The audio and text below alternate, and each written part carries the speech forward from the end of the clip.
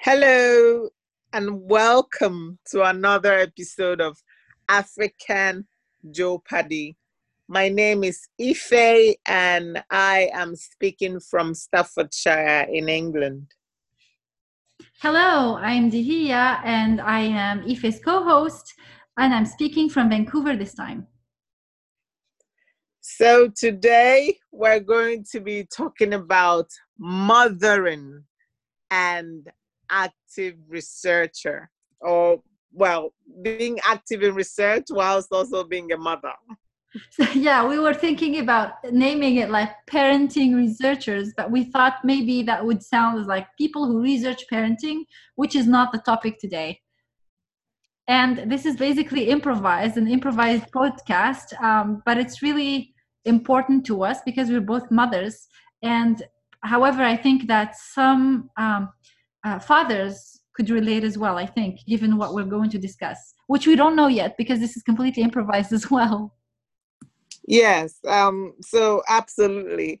It is improvised, but we feel, obviously, we're talking about it because we feel that it is very important for, I guess, people that sometimes sort of see one working actively as a researcher or even in the field and maybe sometimes make assumptions like, oh, you have kids.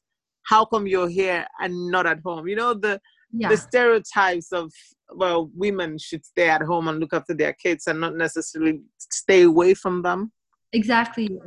And it's really, and as a researcher, before we start even talking about the anecdotes of our experiences about, how people perceive us and what we do and the guilt that we feel, but beyond that, we all know that, like the researchers, at least amongst us, understand that as a researcher, your brain is always wired to think nonstop. Whenever it's as if the world stops if we don't answer that email at 3 a.m.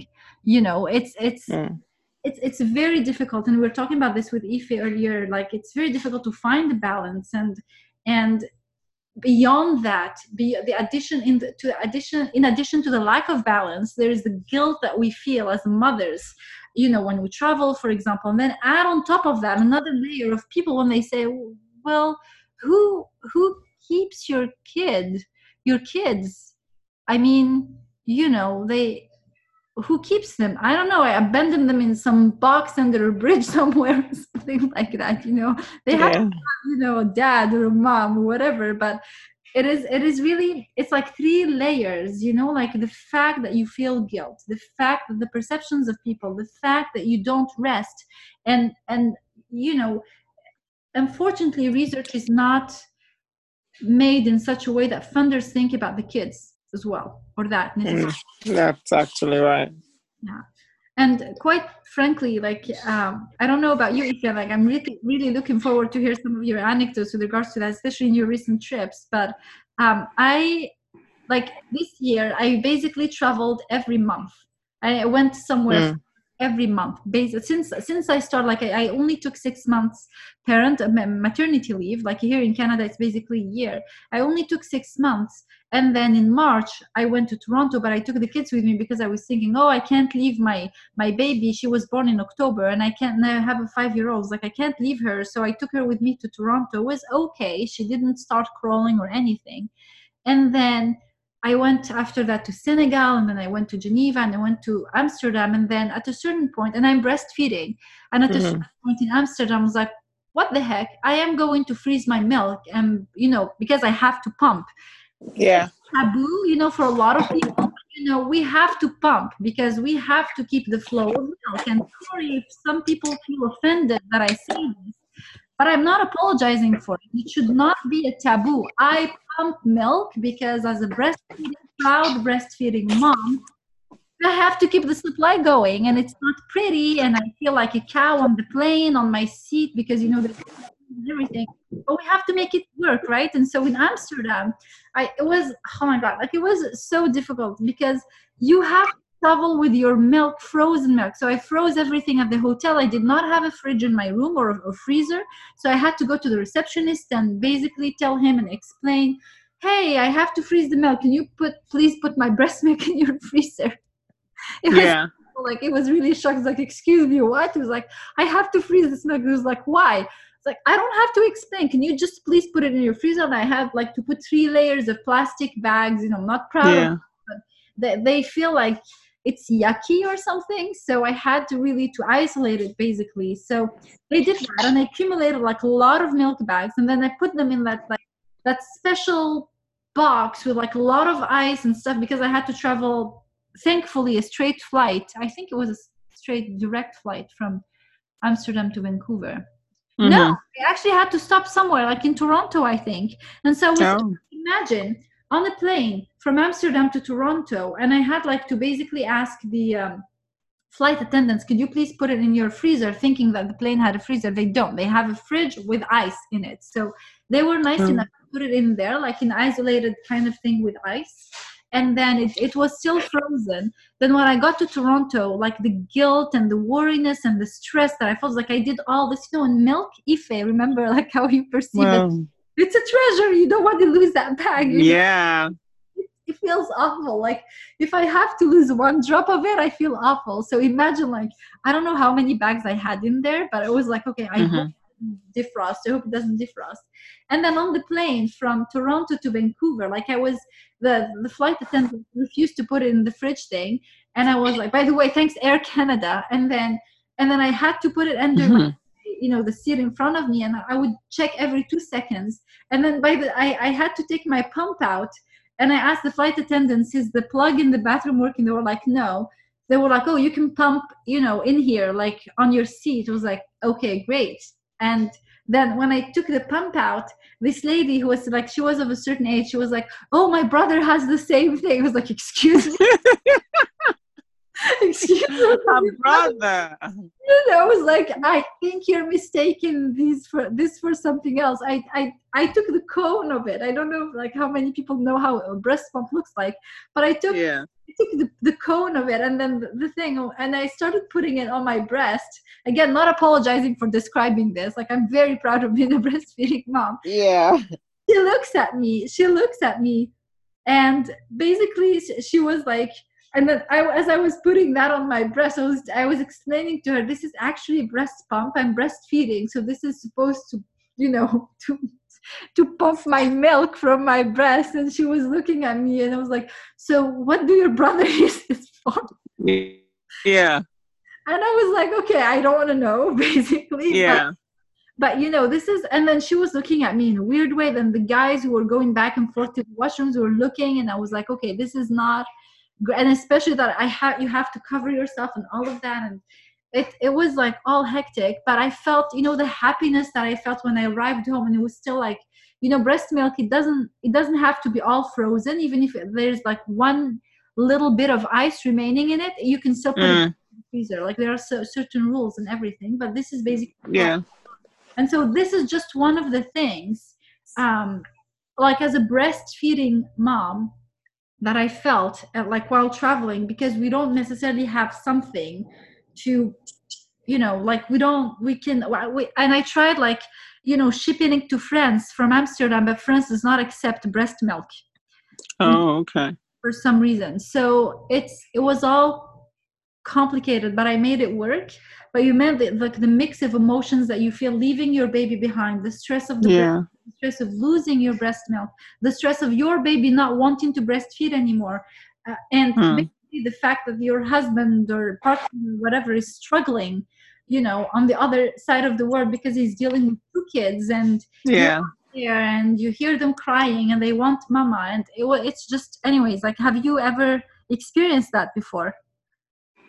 Oh yeah, I have experienced it. Actually, my first ever experience, I wouldn't really call it, it's not as in terms of missing someone that bad, but I remember when I started doing my PhD when my daughter was 6 months old. Oh God. And so, but obviously I was in the UK, so it was just a matter of just traveling to London and coming home, and, you know, the agony of it, you know, being a mom and also breastfeeding, was that obviously I'm like in London for 7 hours some days. Yeah. So it means that and I'm not pumping. So I'm sort of attending workshops and having meetings with supervisors or sort of in the library with really heavy, painful boobs, because I breastfed until she was almost 3. And so this was just some of the experiences that I still remember. I'm like, oh God.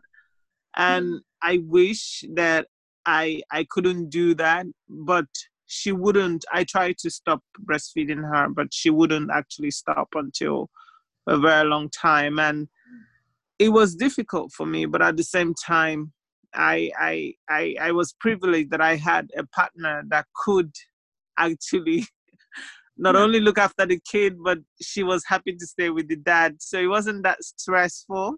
Yeah. However, she was around 18 months when I went for my field work in Nigeria, and we all went together, obviously, because I couldn't leave her. Yeah. But then when I got to Nigeria, I had to leave her in town to then go to the field, to the Niger Delta. I spent a while there. And that was even the most difficult part, because then I was 2 months pregnant when I was in the field, and she was nearly 2 years old. And so the difficulty of the emotions of leaving someone at home, or leaving someone, at home, but in Nigeria, and then being in the field, not knowing what is going to happen, because where I was doing my field work was basically well, if you follow the advice of the FCO, that is the Foreign and Commonwealth Office, the area I was at the time was basically code red. So, I mean, only essential travels was allowed. But obviously, as a Nigerian, I was like, oh, well, this is not for me. So, although my husband at the time was quite sort of concerned, he said, no, but you shouldn't be going there. I mean, it's okay for us to go to Port Harcourt because blah, blah. But you can't go to Bonny. You can't go to, where the TREF they are basically talking about is. You can't go to the center, not when you're pregnant. I mean, forget about collecting the data and things like that. But I felt like, well, I'm a Nigerian, so this is basically not for me. And I have a lot of stories to tell, but at the same time, I mean, bringing it back to being a mom, it was very difficult, because not only was I concerned about her and how she's faring, having only visited Nigeria for the first time, I was also very emotional. Yeah. My hormones were all over the place because I was now pregnant with a second child. Yeah. It was really a very difficult 5-6 months. But long time. Again, yeah, I know. But then again, they were local, you know what I mean? So it wasn't like they were in the UK and I was in Nigeria. So I could also see them now and again. But I knew that it was only for a while. And the hope that this was only temporal sort of kept me going. And I have to also say the fact that my husband supported me through and through made it easy. Otherwise, the reality is that it wouldn't have happened. This is the truth. And being in Nigeria at the time, my parents frowned upon it. They were like, what do you think you're doing, eh? Who do you think you are? You're leaving the kids with your husband to do what, So, yeah. God forbid you're leaving the kids with your husband. Oh, it's like... Yeah. So, obviously... what a horrific thing to do, Ife. Oh, yeah. Oh, no, it is. No, so my husband had to obviously say, no, it's fine. It's fine. Like we're a different age. Yeah. But I think that it's, when I was... when was that? So I at a certain point, so I had my PhD. So I remember, like, the story, right? Like I had Ilyas, my first son. I had him right after a day after I submitted my PhD thesis. And I was like, I'm going to be a great mom. I'm not going to travel and let him here by himself. Like, not completely forgot about my husband, who actually took 2 years off to stay with him and everything. But it really took me some time to convince myself, okay, I can travel now. But the very first time, when basically Daniel was saying, okay, we need to do this now in West Africa, so you have to go. And I was like, okay, going to Senegal, Gambia, and Cape Verde. I was like, okay, I'm taking him with me. Let's all go, with my husband and my son. Let's all go. And it was the worst idea ever. Like this thing, like I think that it helped me a little bit with the guilt of like leaving them behind, because he was 15 months old by then, and like they're cute and everything, and you really feel awful about leaving them behind. And so I was like, okay, let's all go. So we all went, and it was really very difficult for everybody. So it was hot. He was not used to that weather. It was, he had like the flight was too long. We had to wait in Casablanca for 12 hours. They took the stroller away. We had to keep him in our arms because the airport was not that clean, and it was very awful. Then he got sick in Senegal, and it was a lot of traveling. Then in the middle I had to go to Switzerland, to Graz, for a meeting. So we were in Cape Verde, and then my husband took my son to Senegal, and I flew to Switzerland for 2 days, and then I got back to Senegal, and I cried so much in Praia at the airport. I cried so much when on my own by myself there at night. Cried so much. Then on the plane again, I cried so much, and I got to land, and I was in this amazing hotel room by myself resting. I was like, this is actually not that bad, especially after I called them on Skype, and I've seen him. He was a little better. Like he was having fun with his daddy and everything. And my husband was, we're fine, we're good, don't worry. It's a little bit hot. We're putting the AC on. It's going to be okay. Just do your meetings. And it really helped, and I really felt like good to be resting. And after that, I realized that maybe it's better if he just stayed in Vancouver with his dad, and everybody is going to be all right. And since then I've been traveling, but with a baby like with this one, it's really difficult. And I was telling my boss recently, as I went to East Africa, remember I was in Tanzania and Madagascar, and we took the kids and dropped them because my husband needed to come with me for security reasons and like logistics and stuff. But one of the things is that we had to drop the kids off in France with their grandparents, and it's really difficult to travel there and everything. But I was just telling my boss basically, it's not fair, because beyond the emotions what we feel, and I shouldn't feel this guilty because I'm used to it, but this year I've traveled so much that it was like for a whole month this time, and I really felt bad because they're not left with my husband, they're left with like grandparents. For them, they're complete strangers, they don't see them that much. And beyond that guilt, there is also the emotional cost. There is also the financial cost associated with that.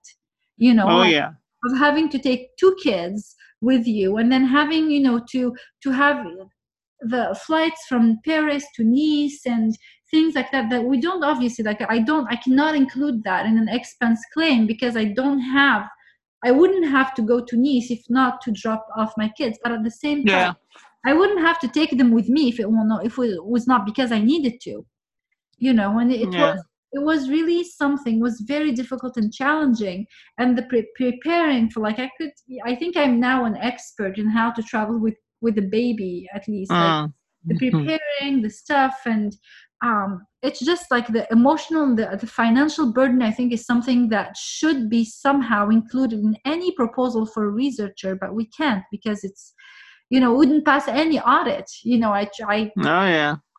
lucky to get the grant in the first place. Exactly. It's but it's not fair. It's not, we're perpetuating something. We should get some sort of help, either to when the kids can stay with their dads, with their moms, whoever travels, that's awesome. But oftentimes there is a cost associated with that, beyond the simple traveling cost, whatever. There is a cost associated with that, if not emotional, a financial cost. Oh yeah. I mean, I can't even talk about in terms of talking about the cost, because what it then meant was that excuse me, literally every conference I attended as a PhD student, my husband and my kids came with me. and the bill is obviously covered by family expenses. No, I don't. I mean, not family expenses. My husband have to cover the bills, and if I was lucky to get some kind of grant for the conference, it meant that it covered my own bit of the travel. But the PhD was basically it was very expensive for me and for my household, because that was the only way we could ensure that I still was able to travel to some of these conferences where I of course met a lot of interesting people. And actually, it was one of my last conferences was how I got introduced to you. I mean, you weren't there, but it was again, Katie. Thank you, Katie. I know, yeah. Yeah. And I met Emily. I met loads of amazing people when I was at the climate change symposium in Washington. Washington D.C. last year. Yeah, it was last year in June, and so I again. Conferences are very important, but then when you have a family, when you have kids, when you are a PhD student, when you're actively researching or working as a researcher, it actually makes it quite difficult to sort of find a balance. I mean, this was the experience I got anyways. And this is practically one of the reasons why I genuinely cannot see myself talking about my success as a person in terms of finishing the PhD without my husband in that story. If I had, I don't want to say it's actually 50-50 in terms of sharing the success of where I am now, or where I'm sort of completing the PhD in the first place. But I'll probably say he's got 60 and I've got 40, because he was definitely selfless in some of the things because he could have said, I'm sorry, I can't look after 2 kids, and therefore you have to find another way. You know what I mean? And so I appreciate the fact that obviously, even as the father of the kids, he had the responsibility to look after them. But at the same time, he could have said, I'm sorry, I've done so much. It's not going to work. But he didn't. So I guess, yeah, so this is a shout out to my husband. I echo that. Definitely echo that. Like, I feel the exact same way with mine, because again, he stopped work for 2 years, and it's been really challenging for him to find something to land back onto. He couldn't. After that, he couldn't. Like, after 2 years, because again, like, you can justify as a woman, as a mom. Well, if you write that on your resume, like saying, like, I took 2 years off to take out, especially here in Canada, we have like 18 months parental leave. Basically accepted by as a dad, and this is a shout out to the dads out there. Like, it just kills your career. It kills your career, quite frankly. Like, I'm saying it quite bluntly because it's true. Like, it's this sexism exists, and it both ways. The fact that this stereotype that moms are the only ones, or the ones that should be looking after the kids, and then dads, if a dad decides to stay at home and take care of the kids because the mom is has to do research or something like that, then it's going to reflect poorly on their resume, and it's going to basically kill their careers. It doesn't work this way all the time, but in the case of my husband, it worked that way. So he did have a lot of stuff, he gave away a lot of stuff, basically. And shout out to him as well, like, and to all the dads and the moms. Really hard towards like the kids and everything. But quite frankly, like, I want to say something here as well, that beyond the sentiment of guilt and everything, I think that sometimes, and actually it is basic, not most of the time, but all the time, if you travel by yourself without the kids as a mom, and you feel good because you have your you time, even if it's just like for work, it's okay to not feel guilty about that. It is okay to feel good without the kids. It's not a crime. We're humans after all. Are you there, Ife? I'm here.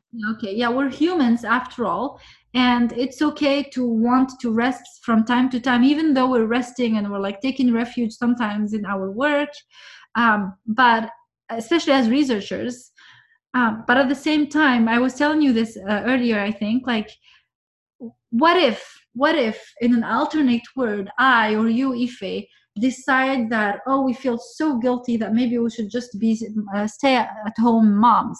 We would not be.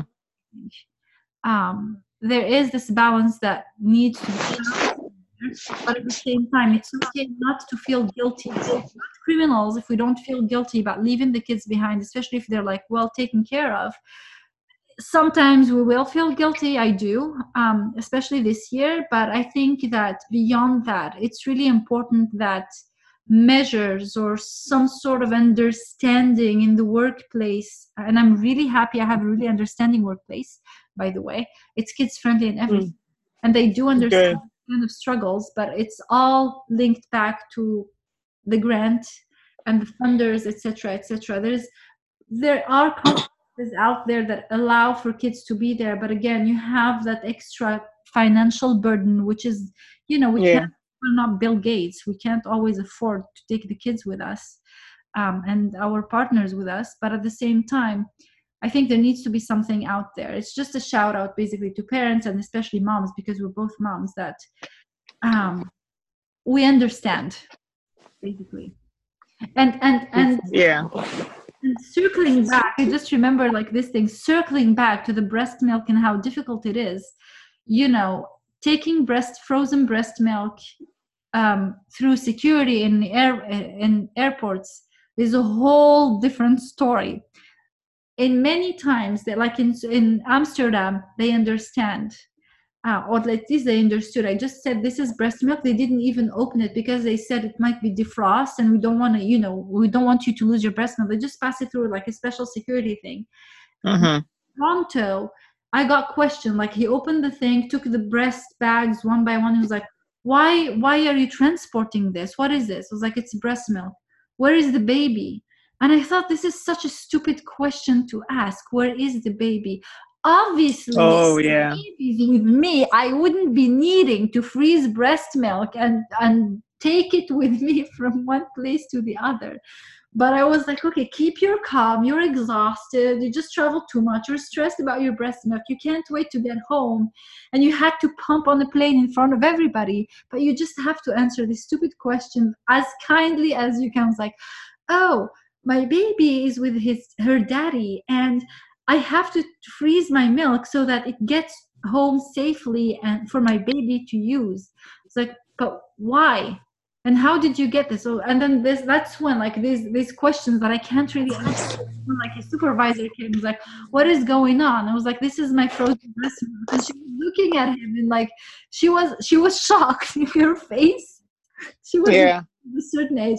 Probably she has kids, I think, and she had maybe to go through that as well. And she was looking at him, was like, what are you doing, dude? I was like, what? It's a frozen breast milk, let her go, and so he let me go after that. But it was a whole different story, and it depends from an airport to the other, but it's an extra thing that you have to deal with as a breastfeeding mom. But it's just funny. But just like to let you know, breastfeeding moms that are pumping, you can transport your frozen breast milk with you. It does not matter if it's above 100 mils or 30 mils, whatever security at the airport tells you. Frozen breast milk passes security at the airport, even especially actually without the baby with you. Oh, okay. Well, that's good to know. Yeah. Well, in case. That's when I can ask you the inappropriate question. Why are you planning to have an No, actually, on a very funny note, my husband says that if I ever get pregnant, then it is a grudge baby. It's more like a joke, like someone had it in for him. Yeah, is that bad? So no, I'm definitely not considering having another one. But it's good to know that. I wish I knew it actually.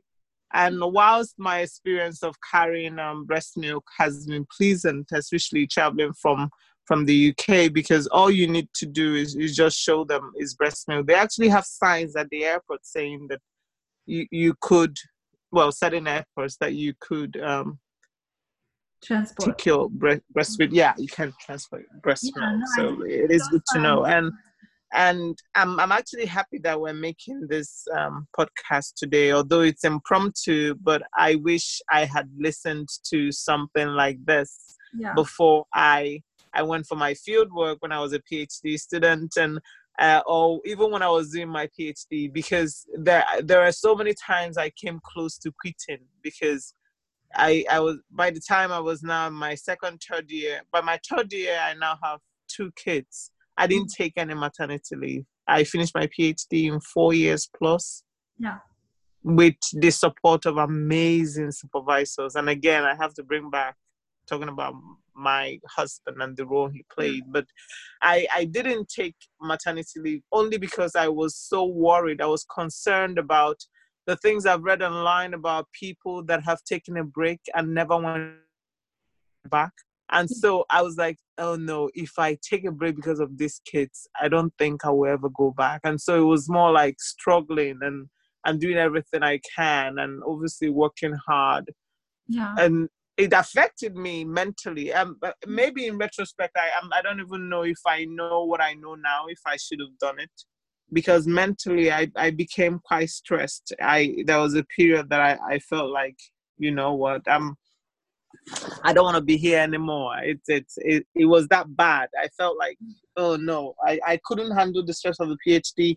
I also felt that I had done so much that I didn't want to stop, Yeah. you know? Yeah. And so it was more like I was feeling like a failure. This was towards the end. And despite all the support that I had. So in retrospect, I wasn't really, I don't know if it would have been the right thing to do, like continue with the PhD, not having a break after having kids. But I mean, I'm grateful to God that I'm here now, that I have finished, and I love what I'm doing. I absolutely love it. But obviously, I need to.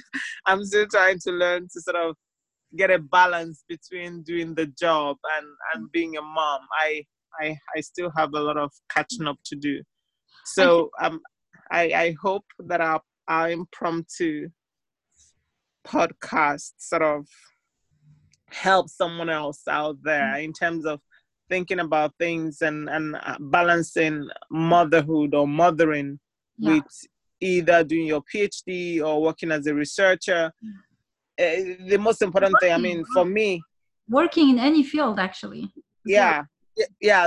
So even as a mother working in an office or sort of anything else, the most important thing is whether or not you have a husband or a wife or a partner, having a support network is the key word. It definitely helps to have some sort of a support network, be it your mom, your sister, your brother, your nanny, your partner, whoever. It makes it easier if you have someone or some people to sort of support you through that process without feeling, one, isolated, or two, that you have to give up your career just because you're a mother.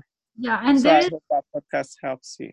Yeah, and joining what you just said earlier, there is a lot of negative BS online about, like if you take some time off, you're going to stay home because there is a lot of negative bullshit out there about that. And the positive stories do not get told about, people taking actual, moms taking leave and going back to work fresh and happy, and, I got both experiences actually, like right after. So I finished my PhD. Well, I got Elias, basically my son, at the same time. And I was told, I remember I defended my thesis when my son was 2 months old. And I remember, like, right when I was leaving, I told somebody that I was leaving, going to take some time off. And they said, "You're not going to take a year, are you?" I was like, okay, obviously I'm going to kill my career if I take a full year, so I'm just going to take 3 months, which is basically the maternity leave in a lot of countries in the world. In the US it's not even that. But I really felt compelled to go back, and I was not ready, as opposed to, like I was not ready, but I knew that I would eventually go back, and I was happy to go back later, not then. And I decided that if I ever had a second child, that I'm going to take as much as I wanted. And at work, they were so supportive. It's like, you take as much as you need. And they, basically it's my right, yes. But it adds an extra layer of, like confidence when someone at work, like the environment at work tells you, you take as much as you need. We're going to be fine. You're going to be fine. We obviously love what you do and everything. And, extremely supportive. But it just, and I took 6 months because, like, for financial reasons and everything, I had to go back. But at the same time, I missed it a little bit, I need to say. But in regards to that, it does not, people go back after 18 months, after a year, after 2 years, after some people decide to go earlier because they love their work too much, everything. But it's not only, everything is okay. It depends on what you really want. And again, there's a lot of negative bullshit online about people. People tend to say the negative stuff online more than the positive stuff. I guess, yeah. You will always find those trolls that would say like bad stuff, but then the positive stuff is not necessarily told. And basically, I'm really happy that we're doing this today because it's not always negative. Yes, we have had some experiences that are quite challenging and difficult, but we learned from those experiences, the both of us, I think. And I could say a whole bunch of stuff about how to bring your milk from one country to another, or how to travel with a baby, because like how to prepare, what to pack, the toys, the stuff, like taking a bit. And even like we got back from where were we, in France. We got back and I was supposed to go to Switzerland. We got back on the 8th and I was supposed to be in Switzerland on the 9th, but I told them I couldn't because like I wanted to spend some time with my kids, and I wanted to come to Vancouver to come back. And so we got here, the kids were jet lagged, so just like the supportive husband there, the kids were jet lagged, so obviously they woke up at like 3 in the morning, and I had my meeting at 4 in the morning with Switzerland. And so with the WTO delegations and so the World Trade Organization. And so my husband did was like, yes, it's 3 in the morning. The kids are fully awake. We're both exhausted. We traveled the same day, basically. The kids have slept through the day and everything. But I have a meeting. So what he did was like, just take the kids in the car. Some people would, he was like, why would he be driving with 2 kids awake in a car at 3 in the morning? Seeing it from an outsider's perspective, but they were fully awake. They needed to they had a meeting. And so with a meeting where the kids could not just play around and everything. And I was thinking after that if that happens again, like, and I have another meeting coming up soon on the 23rd, actually, the kids, if they're there, if they're awake, if they're having fun, the first thing that I'm going to start with is like, I apologize if you hear a baby crying or kids, but beyond my life as a researcher and expert, I happen to be a mom as well. Yeah. I'm joining a meeting at 3 in the morning or at 4 in the morning. I have kids. Where are you expecting me to be or the kids to be? So it's okay if people hear the kids. It's not the end of the world. They're going to, recover from that. Yeah. But basically, like, it is not all negative. We need to reestablish a culture of acceptance. And again, I'm really happy that my husband and your husband as well were very supportive. And I'm really happy that my work environment is really supportive as well. But there needs to be a whole change of culture with regards to our perceptions, with regards to kids. You go to a meeting, it's okay to hear a baby cry, especially if the meeting is at like 3 in the morning, or even like if you travel to a conference and you have nobody to take care of your kids. And I've seen a mom breastfeeding at a conference in Toronto, and a lot of things have changed, but there is more to change as well. And we need to establish that culture of yes, what, yes, I'm breastfeeding my kid at a conference, so what? Or yes, I'm pumping milk on a plane, so what? Or yes, you can hear my baby cry at 3 in the morning, so what? These kind of culture, basically. Yeah. Well, at least I hope that with this podcast, we're kind of doing our bit by shining a light on it, and also sort of knowing those sorry, you're cutting out. Supporters those that have supported us and tolerated us, if that's the term you want to use, that they are appreciated, and then also that people that might find themselves in a position where they're thinking, is it actually possible to juggle mothering if you're already considering having a family or starting a family? If it's possible to sort of juggle, from my experience is obviously that it is possible if you have the support of your partner, if you have a good support network. You shouldn't sort of give up your dream of doing amazing things with your life just because And you even became single a mothers. mother. Yeah, even single mothers. It depends on the support network. Yeah. Yeah. Oh, yeah. Yeah. So, yeah, that's the point. Hence, the emphasis is not just about having the husband or the wife, but it's definitely the support network, because I don't even want to imagine how my life would be if I was a single mom.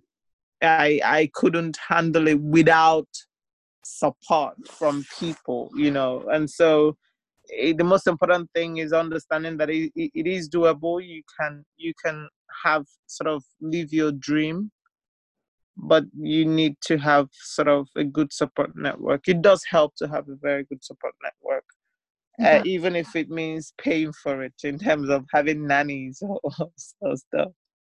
Yeah. Yeah, call out to funders. Think about that, please. Oh, yeah, absolutely. Oh, yeah. They should actually, they should they should consider seriously consider having an option Yeah. for providing extra funding for parents who Yeah. need it.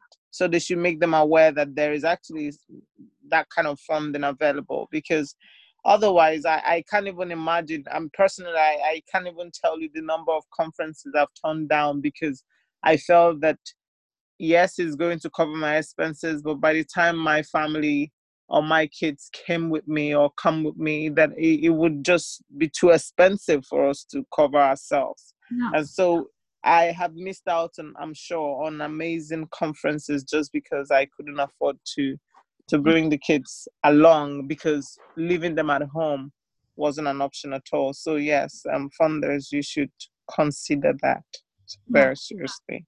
Yeah, it's really, it gets difficult otherwise. Like but it's possible. I mean, like there's a lot of sacrifices involved. Um, I think there are two different things there. First, the sacrifices that are involved, but at the same time, it's okay to leave the kids with someone. It's difficult, but it's okay to leave the kids with a trusted someone, obviously, and to feel good about yourself traveling by yourself, when you're traveling. But also the fact that, like it's really overall, like even not traveling, overall, it's possible. It doesn't have to be like, we're not only talking about traveling here, but overall, like, like keeping your career path and all of that. Like, it's okay to take a rest.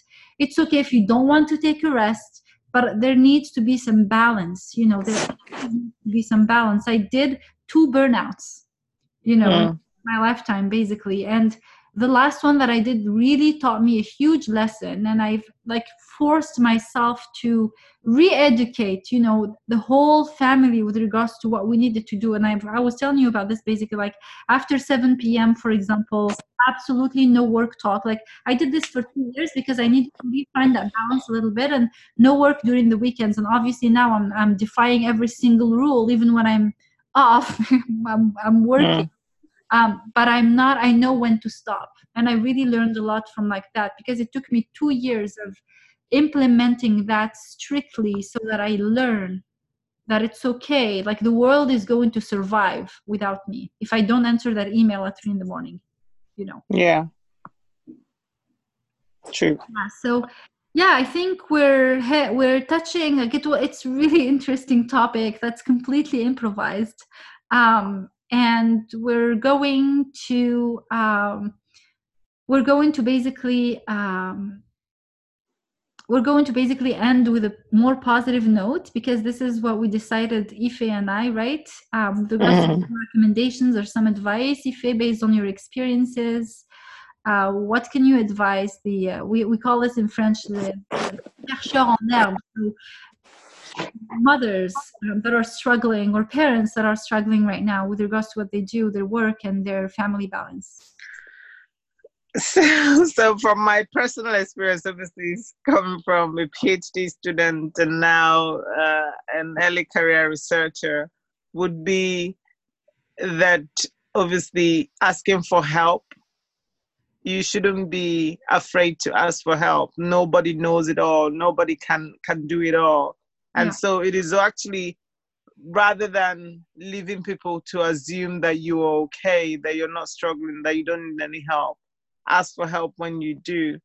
And in terms of my experience, what worked for me as a researcher was that if I had 1 hour, for example, where the kids are not making noise or when they're sleeping, I made that 1 hour count. So in a week, sometimes I could actually only have 3 hours of productive work, but those 3 hours would be really 3 hours of working hard and taking advantage of the fact that they are settled. So yeah, I guess you just have to manage your time or your work, the work that you can bring home, of course, around your kids, and don't take the support of your partner if you're in a relationship.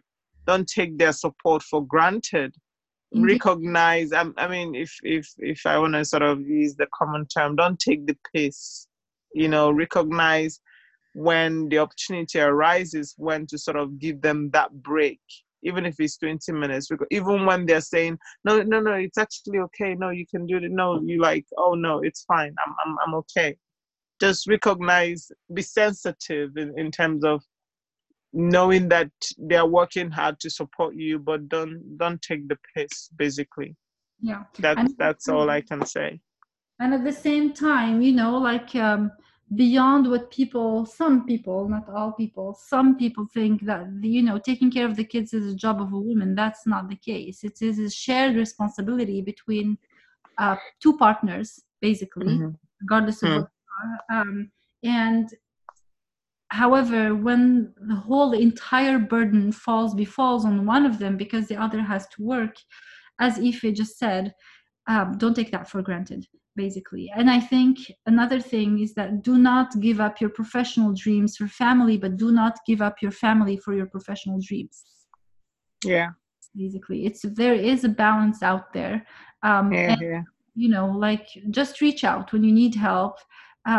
Change the culture, or try and work towards changing the culture in your work environment if your work environment is not supportive of families or kids or things like that. So I think there is a lot of positiveness out there.